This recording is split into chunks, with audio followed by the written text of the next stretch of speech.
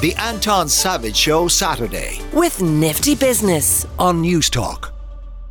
Fine Gael is holding a special conference today, and it's a conference related to the challenges facing rural Ireland. They are in Maynooth, and Taoiseach Leo Varadkar is going to be joined by ministers, parliamentary party councillors and Fine Gael members to discuss a range of issues, including how delivering for rural Ireland is, according to the party, one of their top priorities. I'm joined by the Minister for Public Expenditure, National Development, Plan Delivery and Reform, Paschal Donohoe. Good morning, Minister.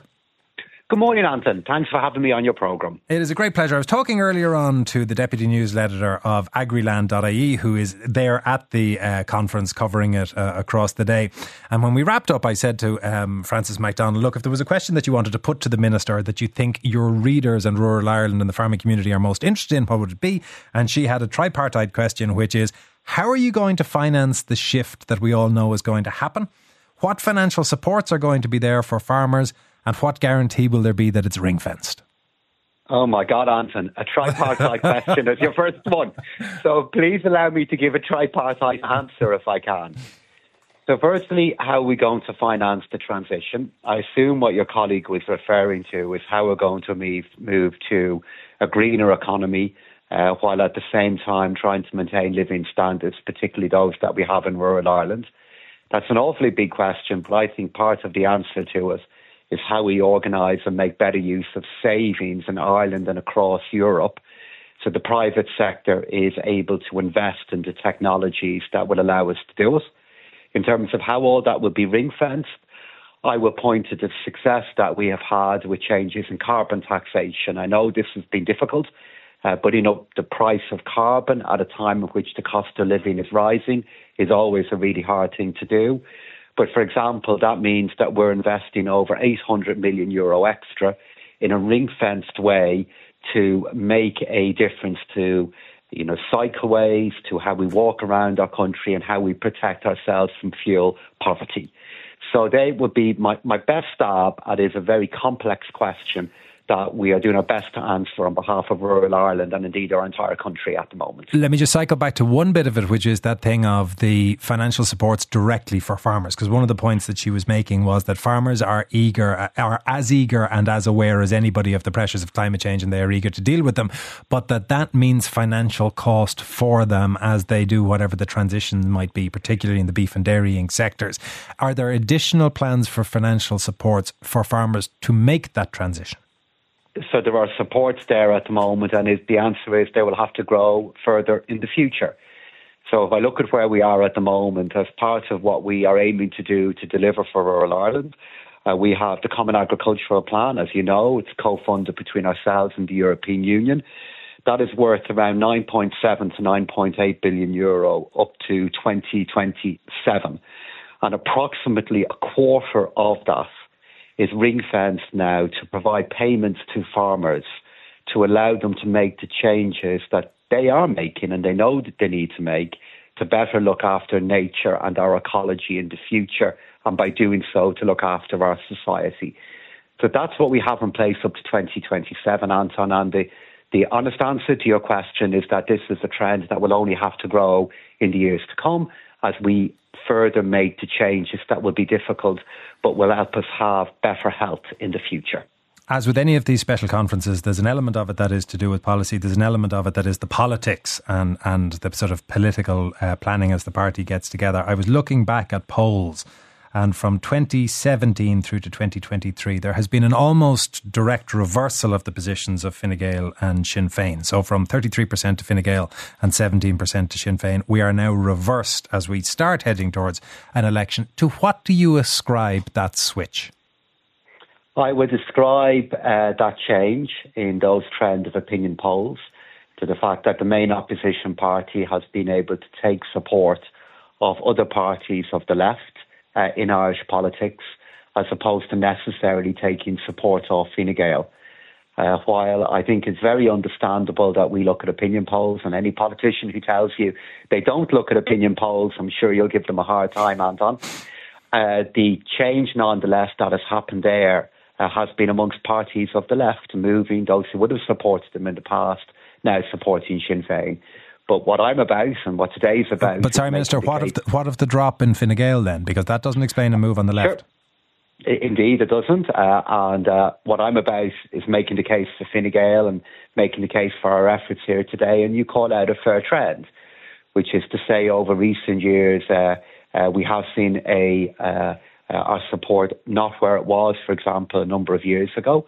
I would attribute that to the growth of independent politicians in particular and the impact that has had on our share of the vote.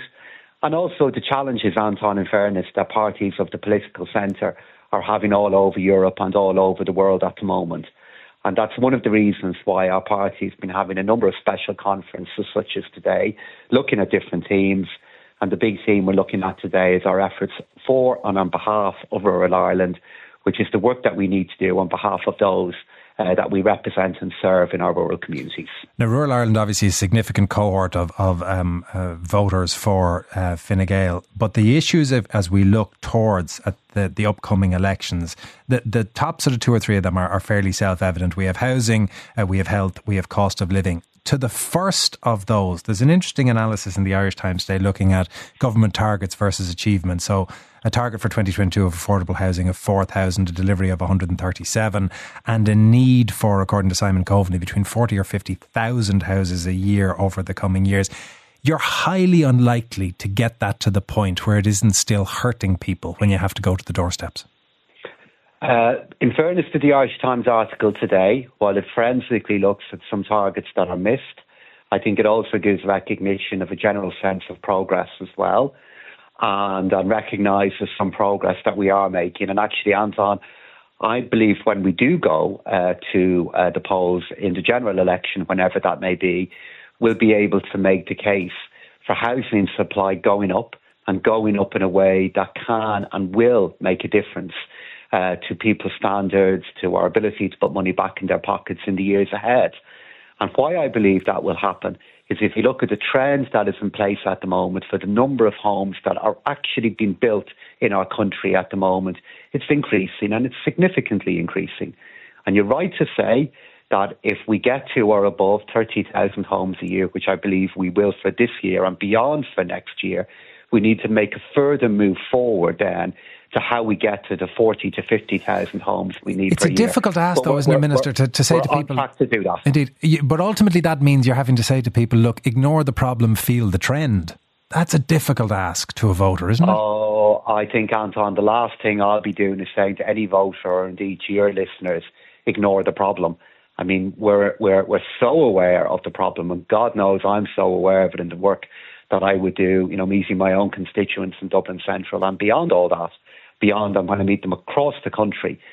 But I still think in acknowledging the difficulty that is there and acknowledging the challenge it causes, when we get to the end of this government's mandate, despite a pandemic, despite us having to close down the construction sector to keep people safe, despite the fact that the cost of living, building a home has gone through the roof and mortgage interest rates have gone up by so much, we will still have at least 2 years in which we are going to be building at or more than 30,000 homes per year. And I'll be making the case when we get to that point on behalf of Fine Gael that to maintain that trend, this government and Fine Gael has played the big role in making that happen, and a change of government would open up the risk of that progress being reversed. Okay, sorry, Minister, I want to go back to some of what you talked about the parties of the centre and the challenges that are facing them in the current political environment. Just to say to people, it is obviously the Minister for Public Expenditure and Reform, Paschal Donohoe, that we're talking to 53106 if you want to get in touch. The reason we're speaking to him is because Fine Gael is having a special conference particularly focused on agriculture. Text saying the national herd will be culled. It's inevitable. All marginal land, mountain and hill land will be planted with long-term income supports for landowners, deciduous planting, long carbon sequestration, move away from beef and suckler herds. Just briefly before we move to the broader political issues, is that the reality that at a certain point you're going to have to grasp the nettle of culling the herd? Any change that is going to happen, I believe will happen and must happen in a voluntary way. And that is why we are looking at the issue of income supports that can be made available to facilitate this change. And for scale of the change that we need to deliver, we have to bring our society with us. And our farmers are the closest to nature within our country because of how they earn our living. And I would argue most aware of the change that is underway. So yes, we are going to see significant change, but I believe it needs to happen in a voluntary way. And I believe we can put in place the supports and structures to allow that change to happen. But, sorry, just so I understand that, ultimately that means a reduction in the herd size, does it? Well, we're going to see through natural change that will happen in our society and consumption and changes in food consumption that will happen. I believe a gradual stability and then reduction over time in terms of our cows, in terms of our herd, and how that happens. But my key point is that needs to happen in a voluntary way, Anton. Going out and trying to do this in a coercive way or in a way that's against the needs and wishes of our farmers, I don't believe is a recipe for making this happen in a successful way. I wanted to ask you then about that thing you said about parties of the centre and the sort of extremes that politics are heading towards. We saw this week across the water in the UK, the British Supreme Court strike down the policy of the Conservative government to ship asylum seekers to Rwanda, and we thought that that was the nail in the coffin. We now see Rishi Sunak dedicating himself to doubling down on trying to find a way to make it happen. What's your reaction to that? The challenges of migration are hard for any countries that are receiving into them the large movements of people, as we are. But we have to treat those who are coming into our country, I believe, in a fair way, but also in a compassionate way. And the last way of achieving that is by looking to put them on a plane and fly them off to another part of the world. So I respect the right of any government to handle this matter in the way they see fit, but it's the last thing that I myself would want to see happen in Ireland, and I don't believe it will. And do you think it is emblematic of a shift in politics generally? Is it that kind of callous, cruel, brutal politics of the right that we are seeing become more common? I don't believe so. I believe that across Europe and in our own country, we are trying to grapple with these challenges in a more compassionate way. We know, and I know, that those who are coming to our country fleeing a war, fleeing the collapse of their state, or fleeing the effects of climate change, that it is a moment of trauma for them. That also creates challenges for the society into which they are travelling to. And I think here in Ireland we are trying to get the balance right. And I believe other parts of Europe are too. I don't believe there's anything inevitable about politics becoming less full of compassion or less full of empathy. But there's no doubt at all that these complex challenges are posing a particular challenge to parties of the centre and to countries that are seeing the movement of large numbers of people. But I don't believe there's anything inevitable about it. And I don't believe the centre of politics has to move to the right in dealing with these challenges. Can I ask you then about the thing overnight in relation to Twitter? Because we're seeing the discourse shift very much to the right. That situation where IBM is describing what is the world's largest platform for shorthand news information as being hate speech and discrimination, where the EU Commission has pulled advertising, where Apple, Comcast, Disney have pulled advertising, and where the White House has described it as an abhorrent promotion of anti-Semitic and racist views, these being the tweets from Elon Musk and the tweets that he has liked on that platform. Do you think we need to be doing more in terms of regulation in Ireland, and do you think more needs to be done at European level in relation to regulation? So I think we're already doing a huge amount with regard to regulation. There's really big pieces of change taking place at EU level that is going to lead to Ireland having a lot more of a role in relation to the regulation of social media and looking at the content on it. So that change is already happening. But I would actually point to the facts that you are just outlining there as the kind of reaction that is now happening, that is positive, that is needed, that is the change that we need to manage the sinister consequences of language. So I think it's great that we are now recognising that content on social media, on some platforms, and the language and content of it can have such dangerous consequences on social cohesion, can undermine the common ground in the way we talk to each other, and that the private sector is recognising that. And that the would you share, and the European Union is recognising it. Would you share Joe Biden's view that it's abhorrent? Oh, I think anything that is anti-Semitic, anything at all that uses language that looks to reduce the empathy that we have for our fellow human at the moment, I would describe as abhorrent. I wouldn't go all the way to describing a single platform as abhorrent itself, because I know within any single platform there's a diversity of content, much fun, much insight still to be learned and still to be enjoyed. But I'm afraid I've little doubt from what I've seen with my own two eyes that there's a growing strand of it that I would describe as abhorrent, that we need to be aware of and we need to combat. And we also need to be aware of the growth of disinformation and what that can mean for our media and the effects that can also have on social cohesion and our understanding of what objective truth is. And I think that's the next challenge we have coming at us, Anton.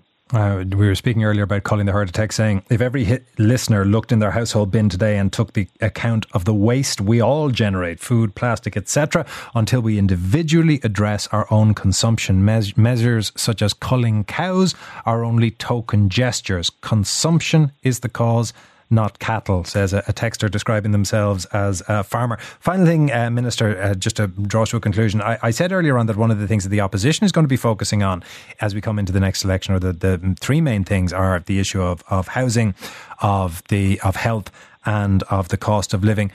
What's Fine Gael going to be focusing on? We're going to be focusing on those issues too. We're going to be focusing on the role of an economy and allowing us to make progress on all of those issues. From a cost of living point of view, when we get to the election, I believe we will have made really big progress in supporting our country in dealing with a cost of living crisis, and we'll be able to point to the measures that we put in place that made a difference.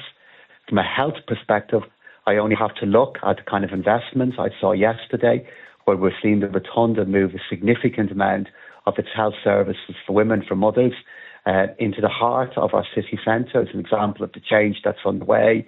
And when it comes to housing, we'll be able to point to the fact that we're building more homes, the housing supply is going up, and we're building the right kind of homes. So I'm going to embrace that debate.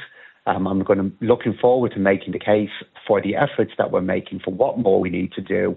But in truth, Anton, it's still a fair bit away, and we've a lot more to do before we get to that point. And I look forward to a lot more discussions and interviews with you on what we're doing and what we need to do better on, because I'm aware of both. Minister, thank you very much. That is the Minister for Public Expenditure, National Development, Plan Delivery and Reform, Paschal Donohoe. The Anton Savage Show Saturday. With Nifty Business. Saturday morning at 9. On News Talk.